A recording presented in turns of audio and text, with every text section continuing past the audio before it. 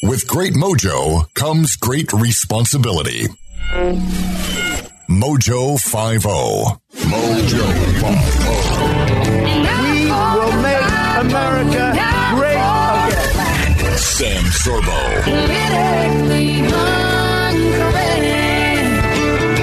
And welcome to the Sam Sorbo Show. I'm happy to be here. I hope you are too in this coronavirus world that we have these days. We're trying to make the best of things. We're going to talk today about technology in the age of home education. Also, some inadequacies in U.S. nursing homes. But we're also going to get to a bit of humor. And I have a special guest today I'm very excited to talk with to really look at how to destroy a nation. Now, we're not doing conspiracy theories. We're just looking at the facts, just the facts, ma'am. My guest is David Horowitz. He is the best-selling author of Dark Agenda, The War to Destroy Christian America. But he's also the author of a new article, well, it's a series of articles that's available on frontpagemag.com called Wars Visible and Invisible. And so I'm going to bring my guest on. David, welcome to the program. Thanks for having me, Sam. Yeah, so your articles are so pointed and really quite astonishing. But before we get into that, I do have a coronavirus update that I want to, somebody sent me this. It's an urgent notice because the CDC is encouraging everyone to get tested ASAP. Now, here's the thing. The U.S., as we know, is taking coronavirus very seriously, and they have new testing methods that are being done. You don't even have to leave your house. This is the amazing thing because the technology is so advanced. So you don't have to visit a hospital. You don't have to visit a CVS. All you have to do is mail a stool sample to Nancy Pelosi, and the address is right here. I'll put it up on the website after the show. I got you, didn't I? That's true. And, I'm sorry. I can't help myself. Coal in the stocking at Christmas is now outdated. It is. Have you seen the rolls of toilet paper as cakes that they're selling? I think even Publix is selling them, and Vaughn's or Pavilions or Ralph's or whatever they're making. No. They're making cakes and they're decorating them as if they were rolls of toilet paper. So you look like you're walking out with a roll of toilet paper. But the best version of that is it has a little cupcake on the side, and the cupcake is brown. We're living in interesting times, as the Chinese proverb goes, the Chinese curse. And so to that, we'll turn to your just phenomenal article, Wars Visible and Invisible. And what I love about this is you point out right at the top that if you can discredit a president, you're halfway to your desire, right? The desired goal. Yeah, I studied psychological warfare manuals. And in a war, the first goal of the psychological warfare team is to destroy the credibility of the opponent's commander-in-chief, to paint him as a liar, and to destroy his moral standing, which is all the Democrats have been doing since 2016, 2015. Right. By the way, that's not the end game. The end game is to destroy your faith in him. Exactly. Right? If you don't believe what the commander-in-chief is saying, you consider him to be a pathological liar and somebody who's doing what he's doing only for his own ego. You can't unify the country behind him to fight the enemy, which is this virus. And of course, it was true before the virus that the Democrats, by attempting to nullify the 2016 election, they formed a resistance. In a democracy, you don't resist a duly elected president. And you don't try to sabotage him at every turn, which the Democrats did. But that weakened us in dealing with Russia, in dealing with China, in dealing with the Islamo-fascists in Syria and elsewhere. So a lot of Americans already died because of the sabotage that was going on against the presidency. But it's very visible in this epidemic the epidemic does not threaten just Democrats, and it does not threaten just Republicans. It threatens us all. And, we need to be unified in fighting it. And first of all, it's a very complex fight, as anybody can see. The government is a complex entity. Trump is not responsible directly for what goes on in the CDC, which bungled this in big ways. He's not responsible for the failure of Obama and Biden, who used up the stockpile of masks during the H1N1 virus and neglected to replenish them. He's not responsible for the policies. Here's a question. I'm sorry. 50 governors, because the governors in control of the health in their states. Right. And so Democrats use every flaw in this battle as a way of hanging Trump and discrediting him. They're working for the enemy. Right. That's the bottom line.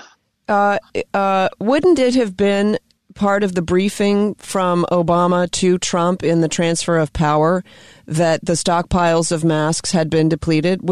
Shouldn't that have been? Let's remember who Obama was.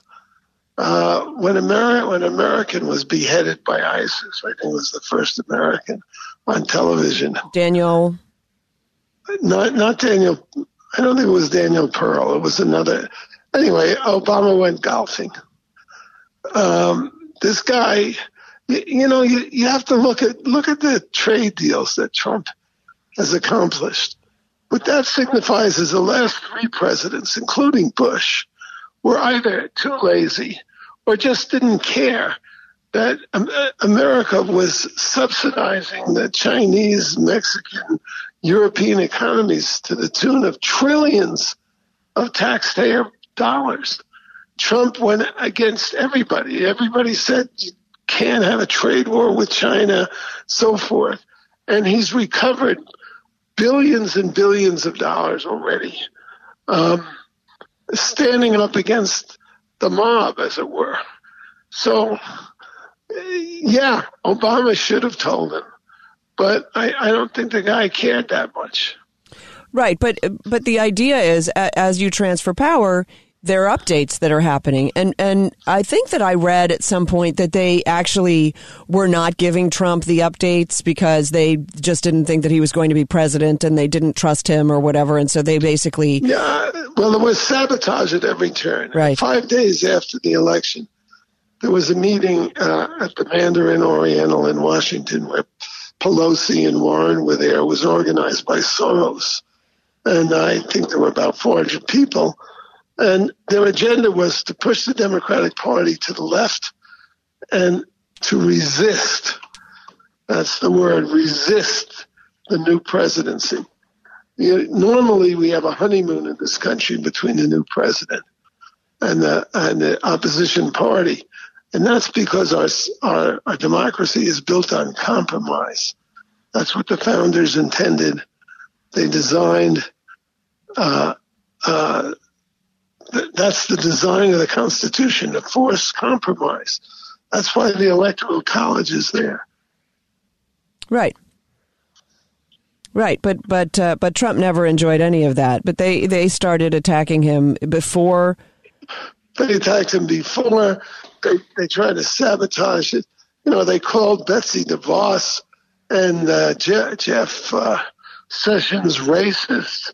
Were disgusting, the confirmation hearings. They were attacking Trump from the get-go. And that's anti-American. It's not un-American. It's anti-American. America is built on compromise, respect for individuals and so forth, individual accountability, not identity politics where you judge people by their race and their gender. Right. And not by their individual acts. Well, the good news is you can't judge people by their gender because there's no way to know anybody's gender anymore. So that's the good news on there. Well, there are 33 genders or whatever. I want to... people are nuts. I want to play what Biden said when it was, I guess it was shortly after Trump enacted, and this was January 31st, I think, that Trump enacted the travel restrictions against China because he understood that there was a possible pandemic being imported from China. This is Biden. Coronavirus emanated from China. A national emergency, worldwide alerts. The American people need to have a president who they can trust what he says about it, that he is going to act rationally about it. In moments like this is where the credibility of the president is most needed, as he explains what we should and should not do. This is no time for Donald Trump's record of hysterical xenophobia, and fear-mongering. Well, the president... All right, so his... Yeah, well, there you have a traitor talking. And that's just treason right there. In a war, I mean, he is the commander-in-chief, and therefore you have to protect him. You can be critical of him, but you can't say really insane things like that he's a xenophobe. There's 1 million immigrants a year come in under Trump's administration, 1 million. And they're of all races and creeds. Trump just doesn't want people coming illegally. Not to mention he married one of them. How xenophobic? I mean, I used to joke with people because, they would say, well, Trump's a racist. And I would be like, well, in that case, he's pretty bad at it. He's like his, I mean, that's such a transparent lie about Trump. But I want to get to the... We have a black surgeon general in the midst of this virus. I mean, come on. He's elevated women. I mean, we've had the first female head of the CIA. I mean, you could go on and on and on with the diversity of Trump's appointments at high-level play. It's just so stupid. Right. So, but I want to get back to... What boggles my mind is that people on the left don't see right through all these lies because they're so transparent. Nancy Pelosi accused Trump of being in denial early about the virus. Right. When he acted very swiftly. The minute the World Health Organization declared it, whatever it was, a global health emergency. Right. He declared it a national emergency and shut the border. And that was in January. And Pelosi, as late as February, was encouraging people, videos of this, to go to Chinatown and join the parade, go to Chinese restaurants. It's almost like... It's such hypocrisy. Well, it's just mind-boggling. It's why, I think Nancy Pelosi is the worst Speaker of the House we've had in the history of the country. Well, it's an odd thing that they hate. Here's the problem with the left. The left hates itself so much, it's willing to shoot itself in the foot. I mean, I actually think their arrogance comes because of the corrupt media. There's no penalty they pay. They have the Times, they have the Post, they have the major networks, and they just think that nobody's looking. Well, look at Adam Schiff. Look at everything that he's done over the past. And by the way, where is he these days? He's preparing a new impeachment of Trump. I'm sure. But he literally had carte blanche, and he just went on and made up lie after lie after lie. And I have the evidence. Oh, I have the evidence. Oh, it exists. Oh, absolutely. He did this. He did that. Whatever it was. But there's nobody. They have him on NBC, ABC, and when he's mentioned in the New York Times, they don't say this is a discredited liar. Right. I mean, they encourage him. And the hatred of Trump is so irrational and so extreme. It really is mind-boggling. So what's the way forward? I mean, sorry, before we do, I want to go back to this. This is a crucial point because this is the point of your articles, is that everything that they do to discredit or to hurt President Trump is actually an attack on America, and we need to see it that way. He is. We don't have a queen in this country. In England, the queen represents the country, and the prime minister represents a political party.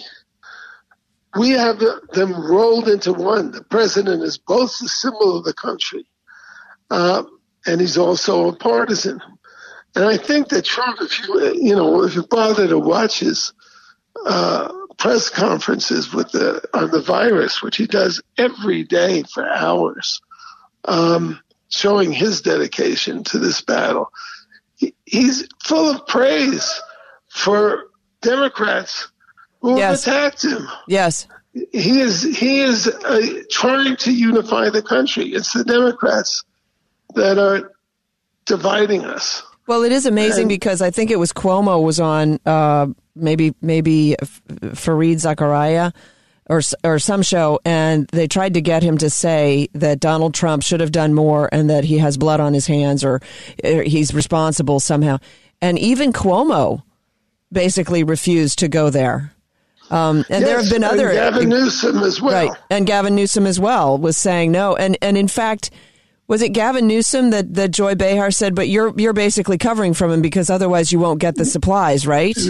Right, and he wouldn't bite on that. Yeah, he wouldn't bite. Yeah, Joy Behar is another piece of work. I mean, they have. Anyway. It's all they have. They have their ideology. That's all they have. Spite, anger, and stupidity. That's what they have.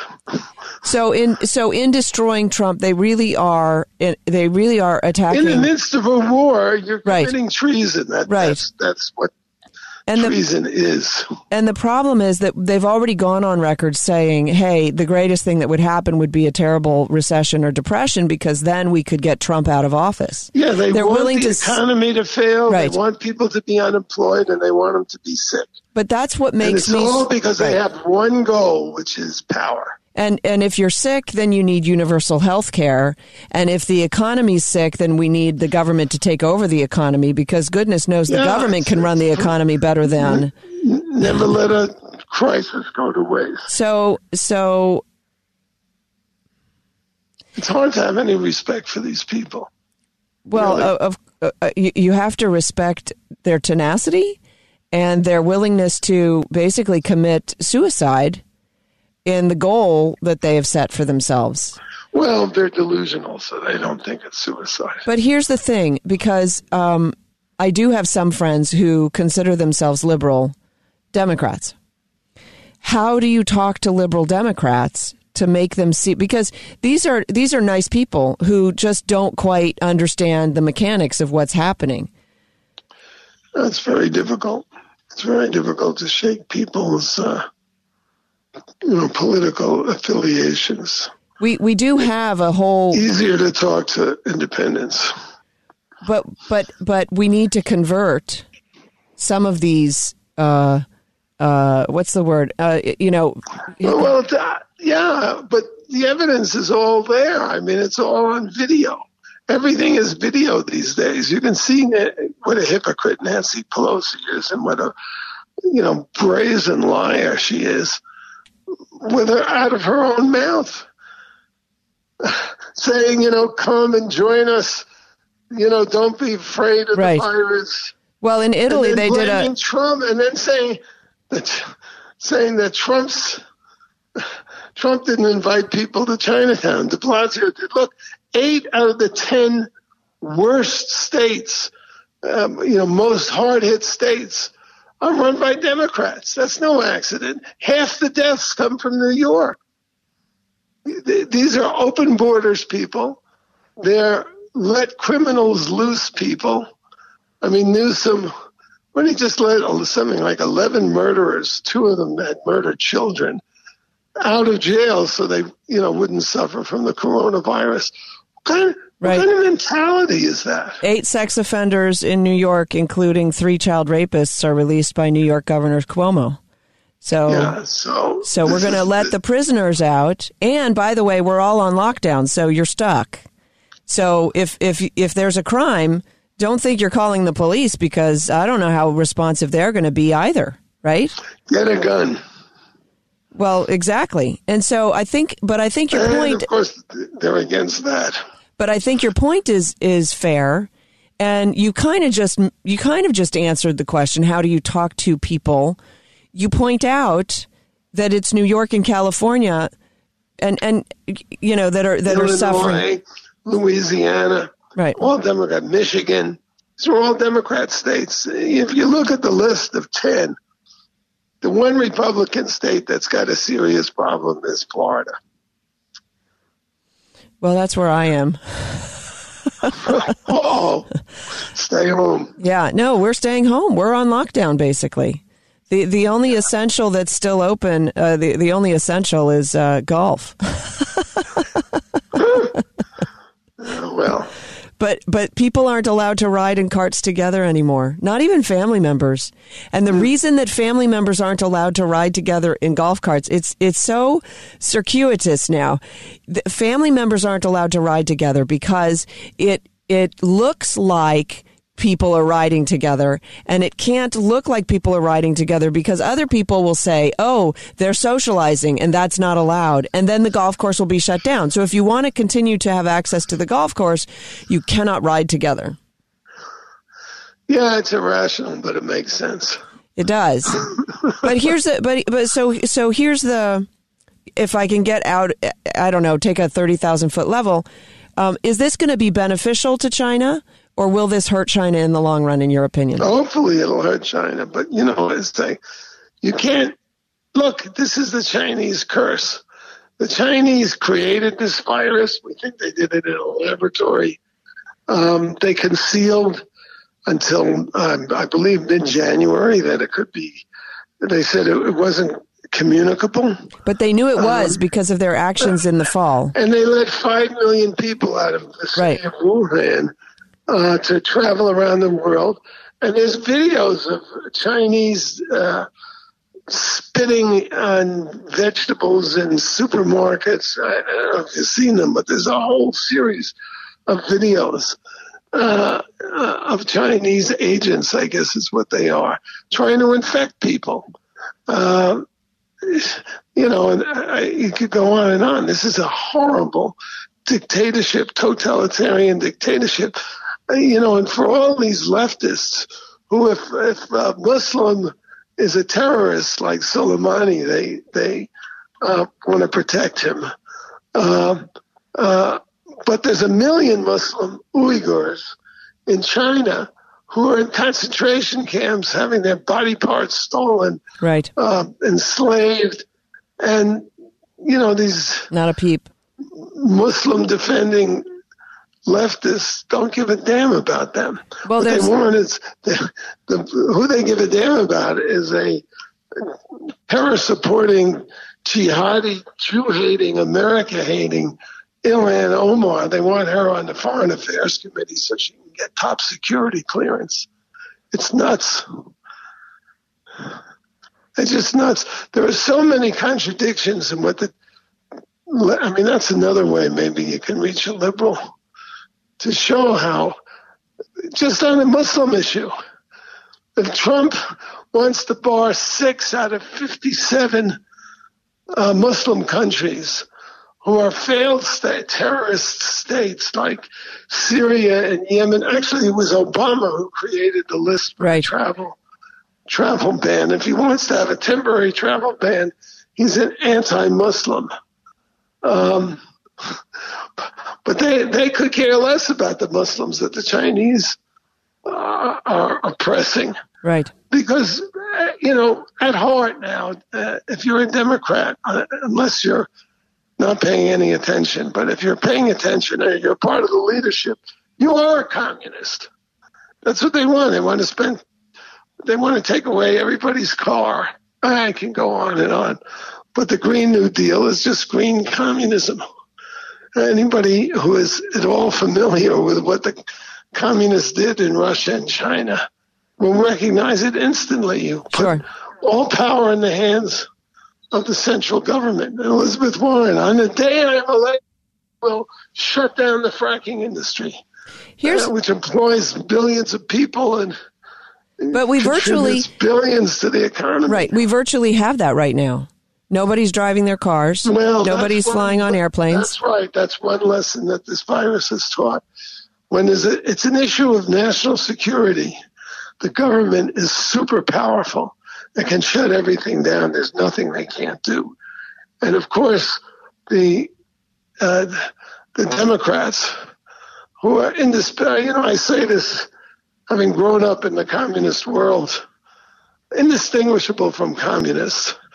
They have an emergency, climate change, which they've compared to the Nazi war, World War II, that would justify them doing anything, including everything that's been done in this virus. Right. Fortunately, we have people like Trump. Trump wants to get us out of this situation. He wants to restore the economy. They attack him for that. Yeah. Yeah. It's an uphill battle for sure. I mean, it's a battle for Trump, obviously. I have an odd feeling because he's doing these press conferences every day, and then you saw that the major networks didn't want to cover him anymore because they had to quote fact check him in real time or whatever. No, because the Democrats are communists. They want to shut down the opposition. Right. You just have to turn on, just turn on MSNBC, CNN, and Fox. Fox has Democratic operatives all over its programming all day, every day. And those other CNN and MSNBC, it's always 6-0. Right. Everybody attacking Trump. Right. So they behave like communists. There was a saying during the Cold War, walks like a duck and looks like a duck and talks like a duck. It's a duck. Could be. All right. I guess we'll leave it there. I just want to thank you so much for coming on the program. My guest has been David Horowitz. He's the best-selling author of Dark Agenda, The War to Destroy Christian America. If you have any doubts, read that book. Dark Agenda. Thank you. It's an amazing book. And your stuff up on frontpagemag.com. Under the title Wars Visible and Invisible. Well, all your stuff is great, but Wars Visible and Invisible is a great series to understand sort of the larger mechanics at work. I want to thank you so much for coming on the program, David. Thank you for having me. Great chatting. So it's kind of like there's a part of it that's just abysmal. But at the same time, the silver lining is right there in front of us. Trump is doing these broadcasts every day. It's an amazing schedule that he's keeping. It's an amazing schedule. We never saw this before. I don't think we ever saw this before. I can't go back that far because I wasn't alive way back when. But certainly we didn't have live television broadcasting from a president every day. As far as I know. Somebody correct me if I'm wrong. And what's happening is his credibility is growing simply because he keeps showing up. And there's a lesson in that, by the way. If you keep showing up, your credibility will grow as long as you try to shoot straight and stay on topic and all of the other things that go along with that. But I do believe, look, I'm not out in the world anymore. I'm on the radio. But I think that the world is watching. And I can't imagine that people who are not ideologues can watch this that closely without coming away with a sense of, he's doing everything he can. So, I'm not sure. I want to play you a clip that came across my desk. This is Morgan Freeman on CNN. I actually don't know how old this is. I think it's older. There's no date on it, unfortunately. It's on CNN tonight, and it's Morgan Freeman on Rich and Poor, and it's just fascinating to me. I was born in Memphis, Tennessee. I had a long haul from where I came from to here. But here we are. Right. So the proof of the pudding is in the eating, and here we sit at the dining table. But it's hard to, when you say that to some people, because they say, oh, there you go with a pull yourself up by the bootstraps thing, and, you know, you're just being respectable. Not everybody can do that. Well, everybody can. Everybody doesn't. Courage is the key to life itself. There are a lot of people who are born in situations where say, well, I'll never get out of this. So they won't. I say to people who say, well, I would like to have done so and so and so. So, well, you could have done it. So, well, I couldn't get out of here. Man, the bus runs every day. And I was born in Memphis, Tennessee. That's that. It's an amazing thing, right? And this is Morgan Freeman, who really speaks. He seems to be to a certain degree intellectually honest. And I guess if you are somebody who has pulled yourself up by the bootstraps, you want credit for that.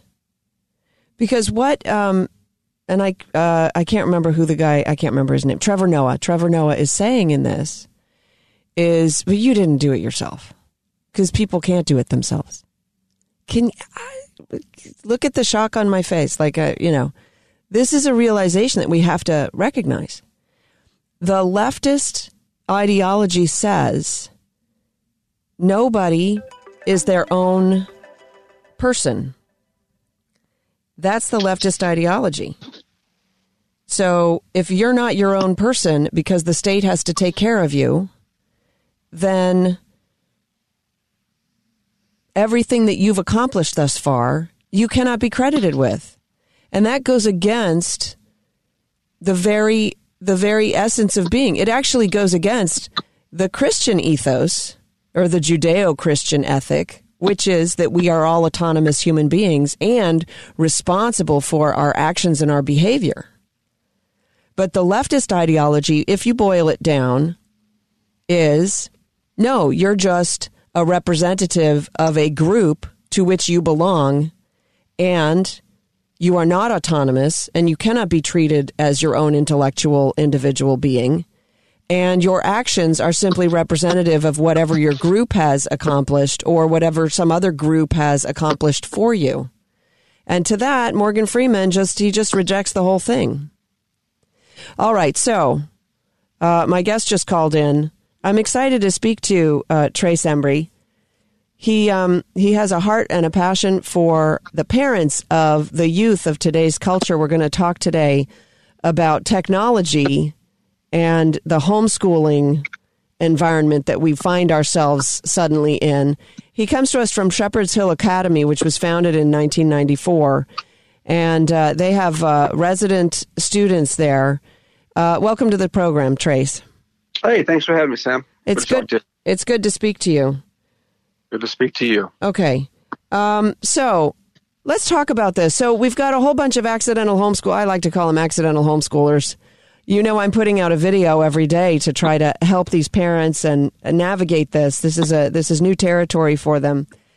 And a lot of the learning that they're being given right now from the schools is all online. And I hadn't really thought that all the way through until somebody asked me about it. And she said, because I've been working with coronavirushomeschooling.com, which is a website where you can go and sign up and have curriculum delivered to your email every day. So you get a new day's schedule and everything. And a lot of it is printables. But the school's not sending home printables. A lot of the schools apparently aren't sending home printables. And so everything's online. And we had somebody write in and say, you know, I'm so grateful for this because I really want to limit the amount of screen time that I'm giving my kindergartner or first grader or second grader. Sure. So talk to me about that. Well, first of all, I've always said from the jump, this corona thing is an opportunity. This could be one of the best things that ever happened to this country, a purging, a pruning, so to speak. It's forcing people to exercise self-discipline they would have never exercised on their own. Well, that's a great point. And I think that, it may very well jumpstart a whole new educational paradigm for particularly homeschoolers, but for your colleges as well. People are starting to realize, you know what, I don't need to spend all this money to get a 4-year party degree, graduating consume lager.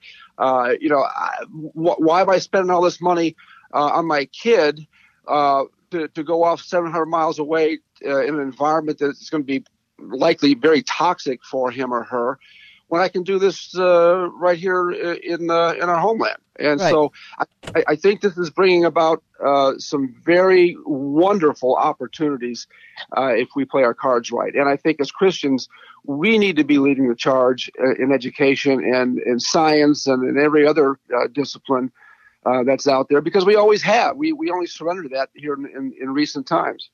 Right, and that is sort of that's also what I go into in my videos and with my work with THSC. But what are the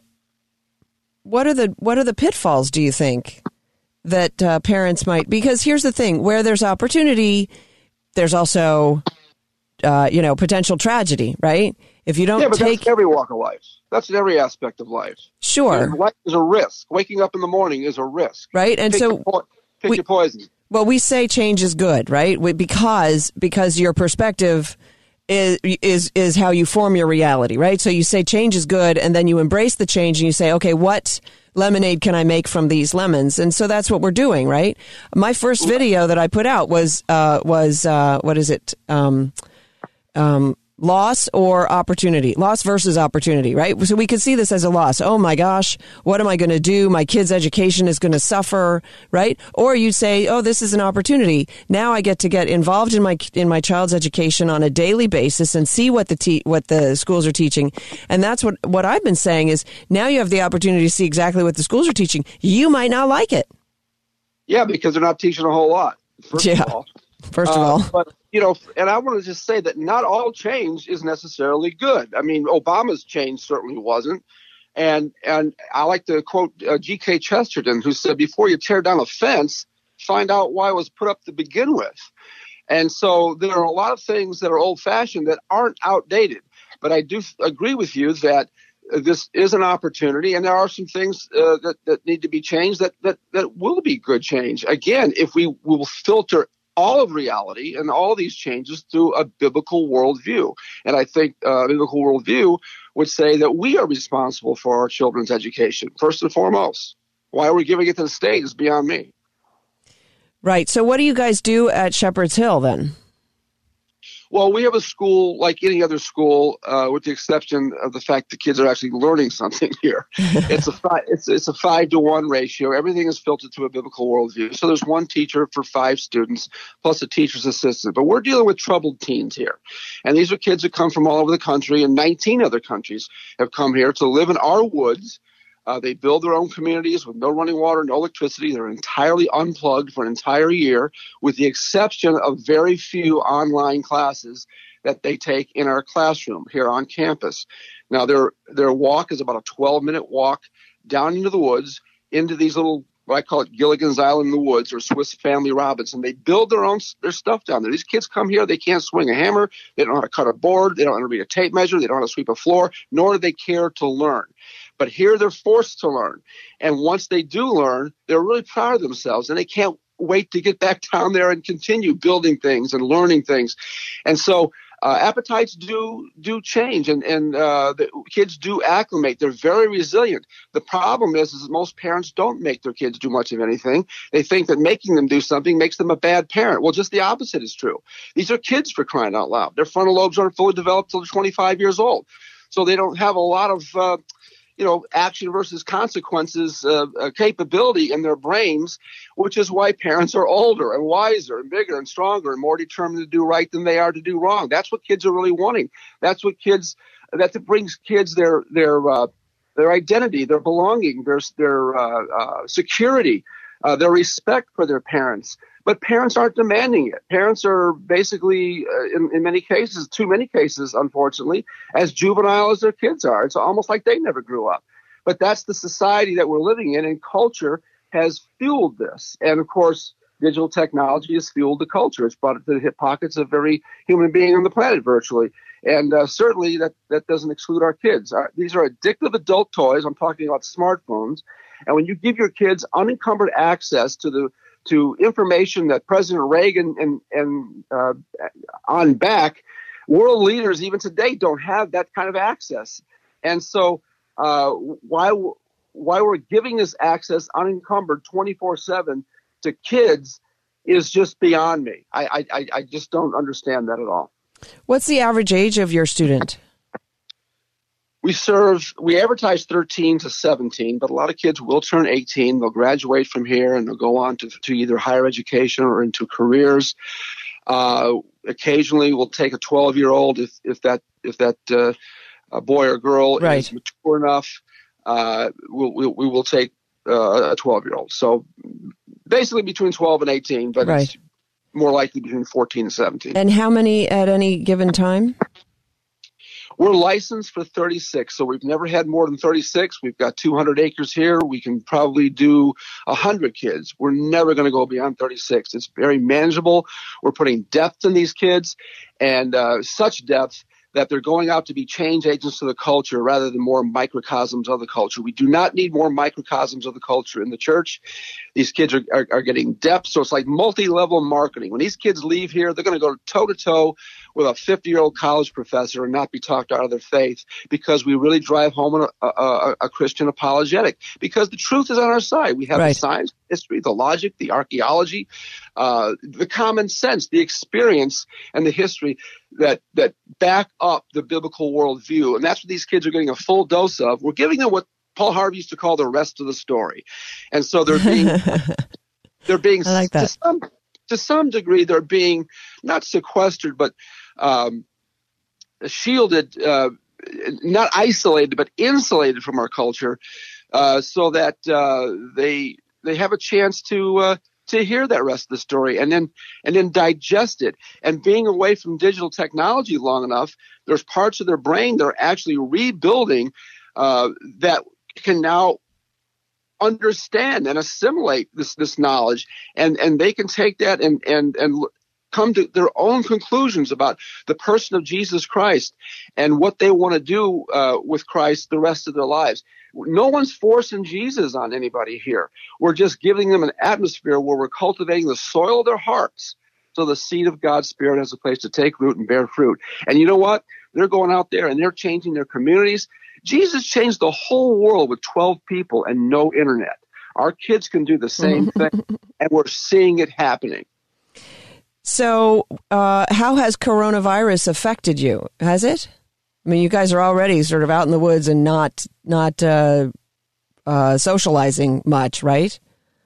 Right. We've got a whole protocol set in place. We go above and beyond all the standards that the government's imposing upon us, but we've got a whole system where the staff come in through a common funnel, which used to be our boys' next step house, but they're decontaminated. They're questioned where they've been. Their temperatures are taken. And, I mean, we cannot afford to do anything less than that each time they come in for shifts. And we just have so much at stake here. But so far, we've been doing really well with it. We've not had problems. We did quarantine 10 of our staff members just with a slight concern that they may have been close to someone that may have been close to someone who was close to someone. But all of them come out showing themselves clean and green, and so we're back to full strength again. Parents are on board with everything we're doing, and so far so good. And are you practicing social distancing just sort of in the classroom, or do you feel like, okay, we've done the precautions and we can be sort of normalized within the community here? No, we've done social distancing from the beginning because we didn't really trust the reports we're getting. There's so much flip-flopping going on about there. Yeah, we decided, no, we're going to social distance because originally it was thought that this stuff was just, countertop and whatever someone touched. But now there's increasing evidence that maybe this is airborne to some degree. So, there are masks in place. There's 6 feet between students. It's funny to watch them stand in line at the shower house and at the the restroom facilities and going in the classrooms, and the seats are apart. We're doing remote church. We're doing outdoor chapel service, right, and convocations. We really have gone the extra mile to keep our kids safe. And I don't think there's a safer place they could possibly be than this 200-acre bubble called Shepherd's Hill Academy. What advice do you have to parents who, we've got kids home from school now, right? And a lot of them, of course, are teenagers. Sure. And so their relationship with their families is, well, let's say compromised because of their relationship with the schools. But now they're home full time and more than full time, right? Because they're not allowed out. So it's a big shift. And so what advice do you have to parents for dealing with, kids who might have some animosity towards the parents or, struggle with the social mores that exist in the family that they didn't really have to deal with before? Yeah. Well, now they're forced to, aren't they? Because a lot of parents kind of looked the other way and lowered their standards so much, and now they're kind of forced to go back. And they had no excuse that they're working a second job or whatever. They're home too, and so it's time for them to pick up the slack and carry the ball and get creative. Sit down and go through some of the books, particularly the Bible, but other books that you wouldn't have ordinarily challenged yourself or your children with. Board games, card games. There's nothing wrong with watching TV or getting or surfing the internet for certain things. Have these deeper discussions that you wouldn't have ordinarily had about history and theology and the origin of the universe and where do we go when we die.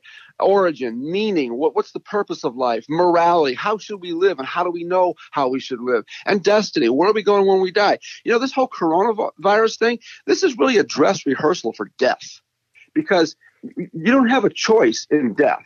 And one of the problems our kids have and our parents have is that they just have too doggone many choices in life. And too many choices will lead to indecision.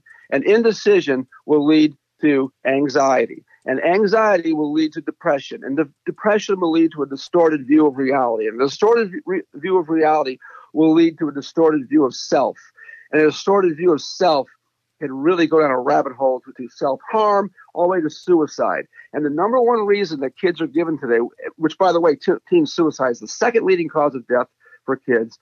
And the number one reason kids give for attempting suicide in this rich United States, this pampered, spoiled, rotten United States that we have, no hope. They say they have no hope. Is that not the most insane thing you ever heard in your life? We have no hope.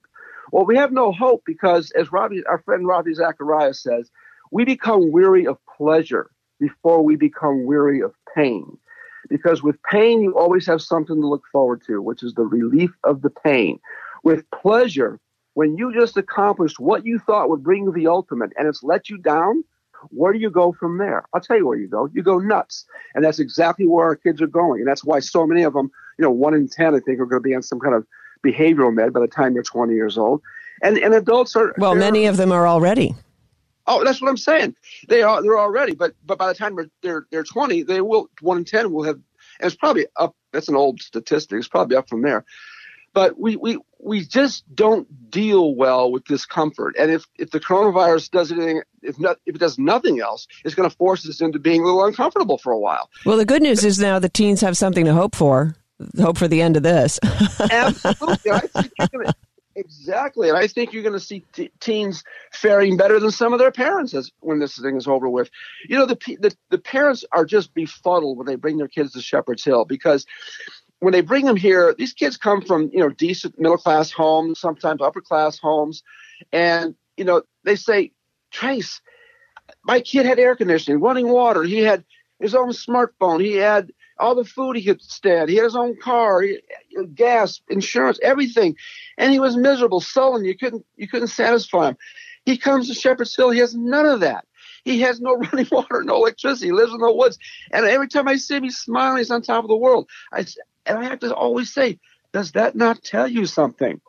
You know, you're a Hollywood person. What Hollywood film isn't about a struggle, good versus evil, right versus wrong? Every Hollywood plot has a struggle with it.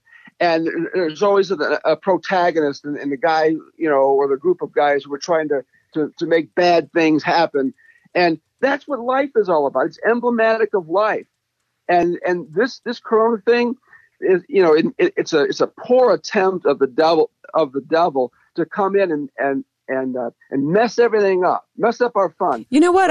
I said this yesterday on the show, and I'm sorry we're running out of time because this is fascinating. But or was it yesterday or the day before? I said, you know, maybe the coronavirus thing is actually going to usher in Trump's presidency rather than destroy him, in the sense that, well, one, we have to pull together, but two, we are overcoming an obstacle and he is the leader. And so it almost doesn't matter where the economy is by the time of the election if we are still in the process of overcoming. But maybe, I mean, I could be wrong. I'm just, I'm actually very hopeful for the future. You? I'm very hopeful for the future, and I think that this is going to cause people to wake up, sober up, and look at things as they really are. I'm really weary of these Hollywood and media news people virtue signaling left and right because they know that China, with the population it has, I'm talking about Google, Facebook, and all the rest too, sucking up to China because they have the population with this, and so consequently, they want job security and they're adopting a globalist mentality so that when all the junk finally hits the fan and we're all talking Chinese, they got a job in the arts or in the media. That's exactly what's happening. Yeah, and it's concerning because they also suck up because they just love raw power. And that's what China represents, and that's what the lockdown represents. Trace Embry, I got to run, but thank you so much for coming on the program. Where can people find what you do online, dear? helpmytroubledteen.org, helpmytroubledteen.org, or you can go to shepherdshillacademy.org. That'll get you to the same place. We have a nationally syndicated radio broadcast called License to Parent, and you can go to licensetoparent.org and hear our 1-minute programs and our 30-minute programs, archive them all. Listen to them. It's all similar stuff that you're talking about from a theological perspective. Yeah, you do a great show. So we'll send people over there. Thank you so much for coming on the program, Trace. Good talking to you. Appreciate all you do. God bless you. God bless. All right. So before I go, My Patriot Supply is the where that you're going to go to prepare for what the liberals want to do next. I don't even know. I'm just saying, get some peace of mind.